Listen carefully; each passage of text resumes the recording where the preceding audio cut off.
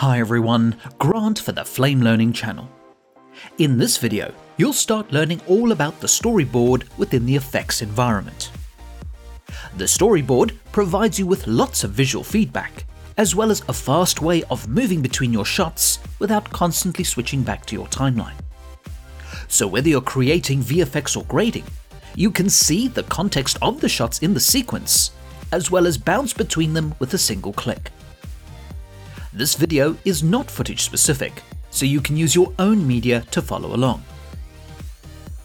Now, to understand what you'll see and where you'll first land up in the effects environment, I'd like to point out that we have a timeline with two video tracks. The focus point is on the top track, which is considered your primary view. This is indicated by the P symbol in the track panel.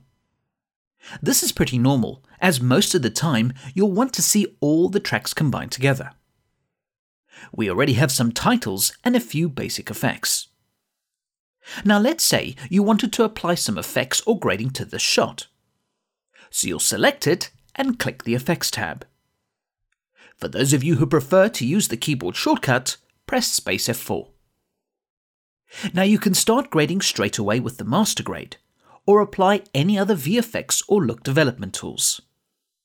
But in the middle of the interface, you will see the Storyboard Reel. This is your edited sequence displayed as thumbnails, and the centralized thumbnail with the yellow highlight is your selected clip. Now, what is very important about the Storyboard Reel is that it has a couple of different sorting modes, and the first one is called Track Mode. You'll look at the version and sources sorting modes in a later video. The track mode displays one timeline track at a time. That track is based on your selected segment, which in our case is video track 1. You could obviously see this by switching back to the timeline view. But next to the storyboard mode, you can see the current video track, and you could toggle to another video track using the pull-down menu or press the page up or page down keyboard shortcuts. Now, as a side note, if you had not selected anything before entering the effects environment, the storyboard automatically sets to the primary video track, and whatever segment was under the positioner would become the selected clip. There is nothing wrong with working that way, but by explicitly selecting your clips, you'll know exactly what segment you'll be getting and what track will be focused when switching to the effects environment. Now, the storyboard is currently showing regular segments in the sequence, but you will get indications if a segment is hidden or if the segment is a gap segment. All these options will be represented in the storyboard in order to display the structure of the focused video track. Now, to move around using the storyboard, it's quite straightforward. You can use the player controls, but you can also do it gesturally. So if you have quite a few segments on the track, you can either drag the reel to locate the shots you want, or press Ctrl Home to go to the beginning of the storyboard reel, or press Ctrl End to go to the end of the storyboard reel. As soon as you select a shot, the shot centers itself in the storyboard reel, and all the effects will now be applied to the new shot. So you can easily go from one shot to the next and apply any finishing tasks. You can also navigate the storyboard reel using the previous and next transition buttons, or press the up and down arrow keyboard shortcuts. Now, each thumbnail in the storyboard provides you with a wealth of information particular to that segment. You get each segment's name, and you also see any timeline effects applied to the segment. You can configure this display through the Options pull-down menu. Just choose Storyboard Display, and you can choose what you see and how the information should be displayed in the storyboard. If you need more information than what is displayed in the storyboard, you can alt-click on the shots to display the clip information.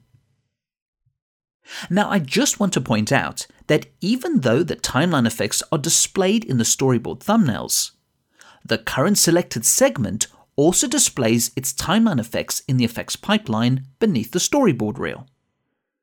The info in the storyboard is purely for informational purposes, whereas the effects pipeline is used for practical operations such as switching timeline effects, copy-paste, drag and drop, bypass, delete, etc. Finally, you can scrub thumbnails in the storyboard. This is very useful if you want to quickly skim each segment for a specific frame. You can also use the contextual menu to set the frame as a permanent thumbnail if you want to keep the visual reference. Now you can scrub all the thumbnails in the storyboard except for the current selection. The simple reason is that you just use the time bar to do the same thing, and the thumbnails updates with any operations you perform with the controls. So just from what you have seen in this video, you're getting a lot of visual information and functionality from the storyboard. But there are quite a few more workflow tools using the storyboard to make the workflow even better, and that will be covered in the upcoming videos. But one area to cover before this video finishes is at the beginning I mentioned that it is normal to see all the video tracks combined to see the full context of the edit. For example, navigating to the first shot, I know this shot has a title on the second track, and we'd like to see it in context with the current selection. So at the moment, the storyboard using track mode is set only to focus on video track 1. The viewer which displays the current result only shows the result of the current timeline effects on video track 1. But you click the View pull-down menu, you can choose Context and choose Primary Track. You could also toggle 4 on your keyboard. So when navigating the storyboard on any track, or adding any VFX or grading using the primary track viewer, you are always seeing the combined result of all your video tracks on the current shot. This includes all the timeline effects applied to the segments.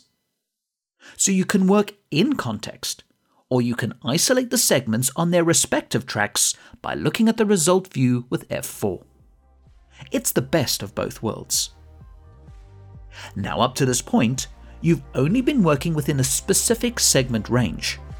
In other words, you can navigate the storyboard reel, but you can only scrub the range of the single selected segment using the time bar.